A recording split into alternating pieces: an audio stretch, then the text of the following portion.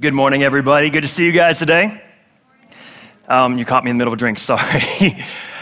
You've heard good morning about 4 times, so hopefully you feel nice and welcome today. It is great to see you guys here. If you're new with us, my name is Evan.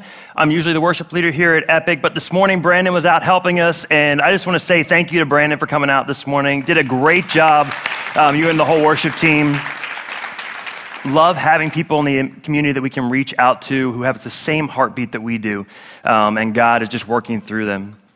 So we're in week 2 of Outcast, and we've been looking at stories in the Bible where people were pushed out, where they weren't part of the in crowd because of any number of reasons.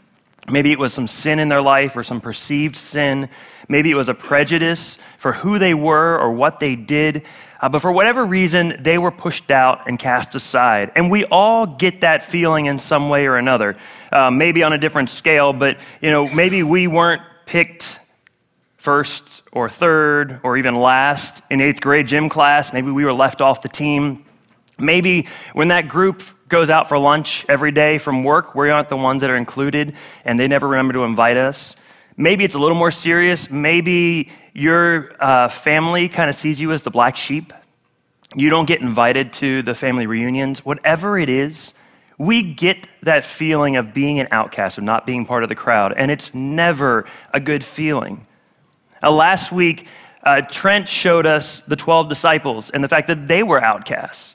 Right? Society wanted nothing to do with them. When it came to the religious leaders and the teachers of that day, they weren't going to touch those guys with a 10-foot pole.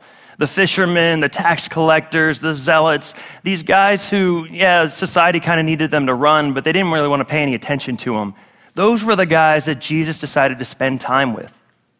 And the reason is that God pursues outcasts. He's an inclusive God. And the fact is we are all outcasts, pursued by this inclusive God. So if you check out for the rest of the morning, that's your line to take home with you today. We are all outcasts, pursued by an inclusive God. And that's what we see throughout Jesus' ministry. So Jesus pours himself into the outcasts of society. And the reason is he sees something in them that nobody else does. He sees that they're worth something. He sees that they matter. Jesus sees that they need to be included, and he goes out of his way to reach out to the people that nobody else wants anything to do with. Now this morning, we're going to take a little closer look at one of those guys on Jesus' team. And if you know of any of the disciples, you've probably heard the name Peter. Now Peter was a bold, outspoken, he was a really brash, loudmouth guy who was not afraid to tell every single person around him what he was thinking and to hold on to that with everything that he had, whether or not he was right. So Peter's a guy who walked on water. He's the one that when Jesus is out there and he's telling disciples, come on out, he's the one who actually takes the step and walks out of the boat. He didn't walk real long, but he walked. He's got a lot more on it than I do. Peter's the first person to call Jesus the Messiah, and this was huge. Because up until that point, people were saying, Jesus is a great teacher. He's a prophet. Maybe he's Elijah, come back from the dead. People had some really interesting ideas about Jesus. But Peter said, no. You're Messiah. You are the Son of God. And Jesus tells Peter, on that and on you, I'm going to build my church. You're going to be my legacy. Everything that comes after me is built on that concept and on you and the fact that you said it. Peter was kind of the leader and the spokesperson for the disciples. When Jesus was going to go somewhere and people wanted to know where he was going, they checked with Peter. When they wanted to know what town was next, where they were going to eat for lunch, they checked with Peter. And even though Peter didn't always have the right answer, he always gave an answer. And so Peter was kind of the leader. And he was in this little crowd of 3 guys, Peter, James, and John, that Jesus spent some extra time with. They were kind of an inner circle, some guys set apart inside of the disciples that Jesus spent just an immense amount of time pouring into and bringing along and training up for what was going to come after Jesus was gone. So all of that is to say Peter was part of the in crowd. Peter knew what it meant to be part of Jesus' team, and he was so set on it that just hours before Jesus is taken off and arrested, and Jesus is telling everybody, hey, some rough stuff is about to go down, Peter decides to be his outspoken self and kind of get himself into a little bit of a rut. So we're going to be in Matthew chapter 26 this morning, and we're going to bounce around a little bit. If you want to follow along, please feel free to pull out your Bible or bring up an app on your phone. But we're going to make sure everything's up on the screen because I'm going to be in and out of a couple different areas of the gospel. So feel free to follow along up here as well. So in Matthew chapter 26, beginning in verse 33, Jesus has just told the disciples, hey, I'm going to be arrested. You guys are going to all scatter. You're going to take off. And Peter declares here, verse 33, Peter declared, even if everyone else deserts you, I will never desert you. And Jesus says, Peter, I hate to tell you this, but you're going to tell everybody you don't even know me. And Peter goes on to say, no, I'll die for you, but I will never leave your side. This is the guy. This is the man in the inn with Jesus. And then in just a few hours after making this declaration, Peter's entire life gets turned upside down. So in that same chapter, just a little further down in verse 69, Jesus has been arrested. True to his word, the disciples have taken off, all except for Peter and John, who kind of tag along behind the crowd of the arresting group. And they want to see what's going to go on with Jesus. I mean, he's their friend. He's been following them for 3 years. So we better make sure he's going to be okay. So Jesus is in front of the high priest, and we find Peter just outside in the courtyard. So in verse 69, Peter's sitting outside in the courtyard. A servant girl comes up to him and says, you were one of those with Jesus the Galilean. But Peter denied it in front of everyone. I don't know what you're talking about, he said. Later, out by the gate, another servant girl noticed him and says to those standing around, this man was Jesus of Nazareth. And again, Peter denied it, this time with an oath. I don't even know the man, he said. A little later, some of the other bystanders came over to Peter and said, you must be one of them. We can tell by your accent. And Peter swore, a curse on me if I'm lying. I don't know the man. This guy, just hours before, is telling everyone who will listen to him, including Jesus, I'll go to jail for you. I will die for you before I leave your side. And here he is, and a little servant girl comes up to him and says, hey, weren't you with him? And Peter's, no, I don't even know the guy. Peter's best friends in his darkest moment turn. They go off, they run away, they deny they even know him. Back in verse 74, the rooster crows, so the next day is started, and we see in verse 75, and suddenly Jesus' words flashed through Peter's mind. Before the rooster crows, you will deny 3 times that you even know me. And then he went away weeping bitterly. Can you imagine the guilt that is crushing Peter in this moment? This man that he's been following for 3 years, he's dedicated his life to, he's given up everything, family, job, livelihood, and stepped out and followed this guy. And in this moment, isn't even willing to acknowledge that he's ever met him before. Have you ever messed up so badly that you thought there was no going back? I was raised in the church, and when I was young, like 8 or 9 years old, I took on my parents' faith for my own. So I prayed to accept Jesus. I decided this is what I wanted to do with my life, was to follow him. And by 9 or 10, and I was a really weird kid, but by 9 or 10, I was pretty convinced that I was supposed to do something for God. Now, at that point, I didn't know what that meant. I didn't know if it's supposed to be a preacher or a teacher or a music leader, but in some way, some form, I knew God wanted me to do something for him. By 14 or 15, that had kind of crystallized, and what I decided was I wanted to be a worship leader, and I threw myself at it. So anytime the church doors were open, I was in the building. I was helping clean the place up. I was leading worship teams by the time I was about 15 years old. I was helping out with practices. I was doing stuff with youth groups. I threw myself at what I thought God wanted me to do. And this went on into my early college years. So 19, 20, 21 years old. On Friday nights, instead of going out and partying, I was going out to a youth group event or a campus event and helping out. On Sunday mornings, when everybody else is sleeping off what happened Saturday night, I was up early to help with church. In the middle of the week, instead of staying out late on campus, I was going and working in practices, or I was going to community groups. This is what I wanted to do, and I dedicated myself to it, to a ridiculous degree at times. And then at 21, 22 years old, something flipped for me, and I don't know what it was, but I got tired of being that guy. I got tired of being the good kid. People weren't even telling me that their parties were happening anymore. And so I'd find out Tuesday or Wednesday that everybody went out Friday night, and I hadn't even been told about it. And I got tired of always telling people, no, I don't want to do that. And I got tired of not knowing what was going on. And I decided what I could do was live this double life. And on Sunday mornings, I'd get up, and I'd put on my happy face, and I would help lead worship, and everything would look okay. And then during the week and on the weekends, I'd go out and do stuff that I'm not real proud of, and I'd hang out with people that I really should not have been spending time with. And I got to the point where I should have been was over here, and the path that I knew God wanted me to be on was over here, but where I was going was way off this way. And I had no idea how to get back. And when the realization hit me that I was completely screwing up what God had prepared for me, I didn't even know if God wanted me to come back. I felt like an absolute disappointment to him. I felt like there's no way God wants me on this team because I'm living a lie. I'm telling everybody all this stuff on Sunday morning. I'm singing these songs that declare certain things. And instead, when nobody's watching, I'm going out and doing the exact opposite on Friday night.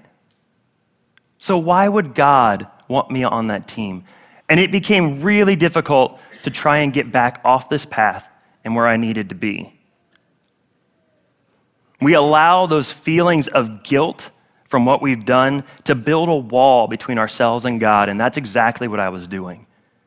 I had made it almost impossible for me to communicate with God because of the guilt that I was feeling. And Peter did the exact same thing. So when he realized what he had done, he took off, he ran, he gave up, and he allowed this guilt to put up a wall between him and God. Peter made himself an outcast. God doesn't cast him out. In this situation, society isn't looking at him in a funny way. Peter makes himself an outcast. But his story doesn't end there because God pursues outcasts. And Peter's story is unique because we get to see Jesus pursue Peter twice. The first time, before anything ever even happens. So if we look at Luke chapter 22, we have this beautiful moment, and this is the exact same point where Jesus is telling everybody what's about to happen at the Last Supper, just from a different perspective, from Luke's perspective. And we have this beautiful moment where Peter and Jesus are talking, and Jesus is telling Peter what's about to go down. And in verse 31, you're going to see here Simon. Simon and Peter are the same guy, so don't let that confuse you. But this is Jesus speaking, and he says, Simon, Simon, Satan has asked to sift each of you like wheat. But I have pleaded in prayer for you, Simon, that your faith should not fail. So when you have repented and turned to me again, strengthen your brothers. And then Peter goes on to say, nah, it's not going to happen. There's no way. And Jesus says, it really is.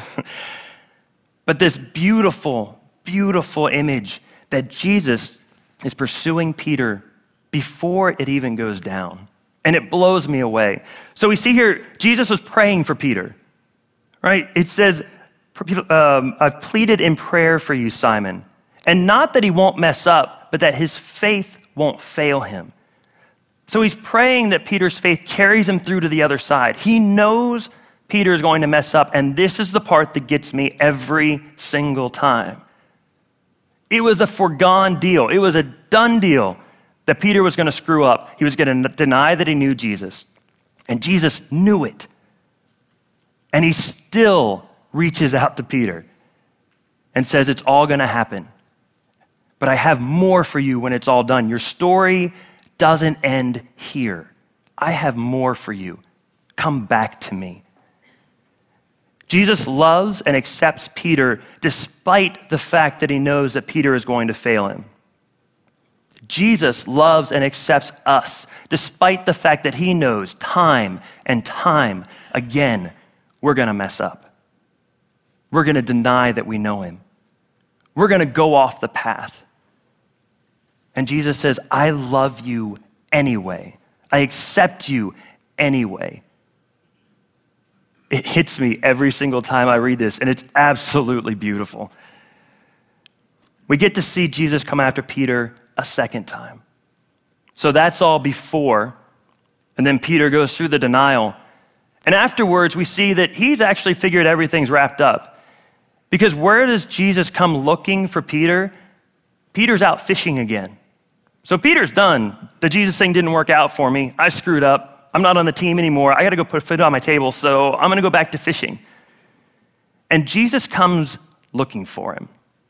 He doesn't wait for Peter to come and find him. Jesus goes looking for Peter and finds him out on the beach. And they have this beautiful interaction where Jesus pursues Peter. Check this out. So notice what Jesus doesn't do in that moment. He doesn't beat Peter over the head with his failure. He doesn't drive him into the dirt, making him feel terrible for what he had done. He doesn't hit him over and over again with, you messed up, you need to make it right. How could you do that to me? What does Jesus do? Jesus extends grace to Peter. And instead of focusing on the failure, he focuses on bringing him back in line to what he has planned for him. Peter, you still have a place on my team. I know you screwed up, but you're still in with me. Our feelings of guilt often keep us away from God. They build up this wall where we can't communicate with him anymore. And a lot of times it feels like God doesn't want to hear from us. So we decide, what's the point in praying anymore? God doesn't want to hear from me. We figure, why spend any time worshiping God? I don't deserve to spend time with him like that. He doesn't even want to be around me anymore. So why would I come to church? Why would I go to a small group and spend time with people who love Jesus? Because he doesn't even want to be around people like me anymore. But God is not the one who casts us out in that moment. We put those feelings on ourselves. We build up those feelings of guilt and allow it to keep us from communicating with God. So if that guilt is what keeps us from communicating with God, if that's what makes us an outcast, what exactly do we do about it? Well, Jesus laid it out for Peter pretty clearly. Luke 22:31, Peter is told, when you have repented and turned to me again. So Jesus lays it out. Step one, repent. And we have this beautiful promise from God in 1 John 1:9. If we confess our sins to him, he is faithful and just to forgive us our sins and cleanse us from all wickedness. So he promises, if you bring it to me, I'm going to take care of it for you. And repentance is the next step forward, that once we confess, we make the decision that you're going to do something different. I was going this direction. I realized that this is not the way God wants me to be. I'm going to do a 180 and go the other way. So Jesus says, step one is repent. Step two is the harder one, because we have to accept God's grace and mercy. This is the one that I had the hardest time dealing with. I knew I had messed up. It was my failure keeping me from God. I knew that I was on this end and not over here because of choices I had made. And I honestly felt like I didn't deserve the grace that God had for me. It wasn't that I didn't think he was capable of doing it. I wasn't worthy of it. But God wants us to accept that grace and mercy. Hebrews 4:16 says, let us come boldly to the throne of our gracious God. There we will receive his mercy and we will find grace to help us when we need it the most. In those moments when we need God's grace and mercy the most, they're the times we feel like we least deserve it. We're least likely to go to him, and God's saying, I want to do this for you. Come to me. Come talk to me. Let me make this right. Let me help you change your direction. Get on the right path. He's ready to pour it out. We have to be willing to accept it and to know that no matter what we see in ourselves, God sees worth in us. God accepts us. God loves us. God has more for us. He reaches out to those who have turned away from him. If you're here this morning and a lot of that sounds pretty familiar, if you feel like you don't deserve to be here today, that you don't deserve to spend time with God, if you feel like I can't even talk to him, he's reaching out to you.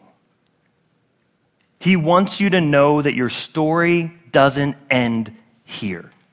I really want you to hear that this morning. Your story does not end in that failure. God has more for you. He wants you to come back. And we want to spend a little time this morning allowing you to begin that conversation. So in just a couple of minutes, the worship team's going to come back out and we're going to sing one more song. And in that moment, spend a little time asking God just to start the conversation again. You're not going to get it all right and cleaned up and put a nice little bow on it this morning. Ask God to begin the conversation. Acknowledge, hey, I screwed up. I get that. God, I can't make this right. I just want to begin talking again, and I need to trust you to make this right for me, because God will take care of it. We just need to take it to him. Now, if you've experienced that grace before, if you know that feeling, if you've been there, done that, and you feel like you're on the other side, then you need to know that because you have been included, God wants you to include others. And this is a daily thing for us, right? At work, at school, at home, in our families. God wants us to reach out to the outcast. He wants us to reach out to people who don't have anybody else to turn to. So that girl that sits by herself every lunchtime that nobody else wants to eat with, go sit with her. The guy who kind of comes to the group stuff but hangs out in the corner and he's a little bit off, go spend time with him. Start an interaction. God did it with us. We need to do it with other people. And sometimes it's as easy as telling your story. We need to be honest about the fact that we've been in the exact same place as that person is in now. They want to hear that. They want to know that they're not alone. So share your story. It's what Peter did.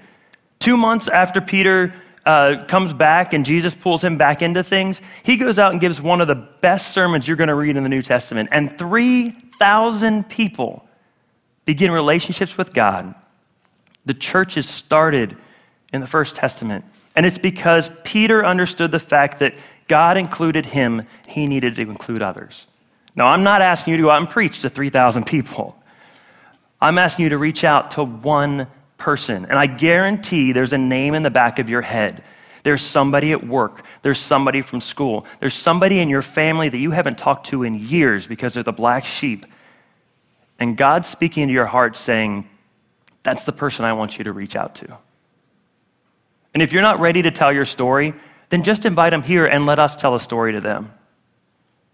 Use the invitation cards, bring them into Outcast or bring them to the Easter service. And it's not to put somebody in a seat.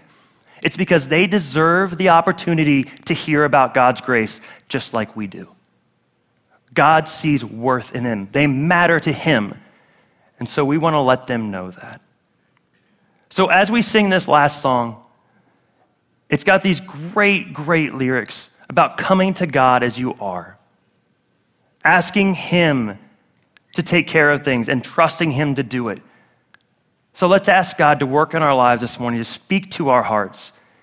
And then let's go out and include others in this story. Let's pray. God, it is such a blessing to be able to share your story of grace with the people around us. And it's not an easy thing to do, but God, it's what you call us to do because you care about those people. And so we need to care about those people. This morning, Father God, I pray that you would identify for us someone we need to reach out to tell about your love and about your grace, about the fact that you want them in your story. God, if that's what we're struggling with this morning, if we feel like we have no place at the table, if we feel like we don't get to be part of what you are doing because of something that we've done, something that we've said, I pray, God, that you would work in our hearts. And Father, that we would begin the conversation this morning that we come to you as we are. We trust you to pour out your grace and your mercy on our lives because you are good. Thank you, God. In Jesus' name, amen.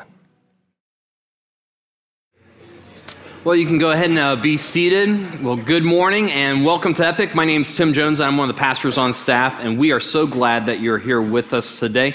If you are new and joining us for the first time, we would love to meet you. So please stop by our Connection Center, and we would love to answer any of the questions that you might have for us. Well, if you could, there is an announcement sheet on your seats. Go ahead and grab that. I'm going to highlight a few things that you need to know about that's going on here at Epic. Next week, we've got something very exciting. If you are interested in going to Israel, we are trying to form a trip to going to Israel. And so next week, we have 2 informational meetings after each of the services, or an information meeting after each service. And so there's a guy who has been going to Israel. He's been 125 times, and this is going to be his last time. And so you would be going with a guy who is awesome, who knows the ins and outs of that trip. And so if you're interested, please show up to that meeting next week after each of the services. And then next week as well, Surge is already thinking about the summer. So that is our student ministry. And so we're going to talk about the summer already. So if you have a student who is going to be going into the 7th grade this summer and through 12th grade, then this summer camp is for them. And so next week we're having information meetings after each service in the teacher's lounge right here on this side to find out about the camp. It's going to be a great time where they are going to have tons of fun, learn about the story of God, and then also do a service project as well. And it's at Jekyll Island in Georgia. And so it's going to be getting out of the state of Florida, and it's going to be a great time together for that. So please attend that information meeting next week. And then in 2 weeks, it's Easter already. Can you believe that? Yeah, it is fastly approaching. Later that afternoon on Easter, we are actually having a baptism at 16th Street North. And so if you have put your faith in Christ, if you have become a Christ follower and have never been baptized, I can't think of a better day to be baptized. So if you're interested in that, we need you to sign up online at theepicchurch.com, go to our sign up tab, and then fill out all the information there. It'll walk you through what baptism means and everything. And so it'll be a great time where we come together and celebrate those who are going public with their faith. And then also for Easter, that is the time where, besides Christmas, where people are most acceptable or most ready to come to church. And so if you have friends, family members, or workers that you know that you've been coming to Epic, you've been checking out God, it's meant so much to you, there is a card on your seat, an invite card. And so we would love for you to take that card, invite one of your friends, your family members, or a coworker to Easter, and have them come on out and join us. Then, this very next announcement is a big announcement, okay? You need to mark your calendars. On April 18th, we are having our 3G Saturday. So you remember in the fall where we did 3G Sunday? Well, we are having 3G Saturday. And so for our 3G events, we believe in gathering together, going and giving of our time to our community. And so this is a really cool thing that we do to show that we are for our community. And so God wants us and wants all of us to understand that he's for us and not against us. And when Jesus came, he met our physical needs, our spiritual needs, and also our emotional needs. And so this is a way that we can do the same for our community. We can go out and meet physical needs, emotional needs, and spiritual needs as well, and then open up a conversation about God's greatest gift in his son, Jesus Christ, as well. And so it's going to be an amazing time. We have 7 various projects that we are doing within the community. We need about 130 of you to sign up for those projects. And here's the deal. They're on the website right now. And after today, people are going to be signing up, and it's for families, and they can serve next to their kids, and there's other events for adults and all those things. So the trips are going, or the projects are going to fill up really fast. So go online, check them out. There's a scrolling banner. See what project fits you and your family, and then sign up for that. And that's coming April 18th, 3G Saturday. And we'll have a great time of showing our county that we are for Flagler in that moment. And then another way that we can give back to God is through our giving. And if you call Epic home, there's two ways that you can give. You can give through the giving boxes located at the end of each section or online at theepicchurch.com. Now, after this service, it is spring break for a lot of kids. We actually get to leave the majority of this place up except for our kids' areas. So if you are on the teardown team, we need you to come right up to the front here and see Jeff, and he's going to help direct us on the areas that we do need to tear down because they're going to be doing some spring cleaning around here, so we need to break down our kids' area. So if you're on our teardown team, just come on up after the service to this area, and we'll let you know what we need to break down. Now, before we continue in our message series, I'm going to pray for us as we continue to journey in our Outcast series and learn about God's heartbeat for us. So let's pray. Father, we just thank you so much for who you are. God, thank you so much that you are an inclusive God. And so today, God, I just pray that we would hear what you want us to hear, God. I pray that we would see your heartbeat towards us no matter who we are. Some of us consider ourselves outcasts, and God, you are for us. And so just thank you for today, and just let us hear from you. In Jesus' name, amen.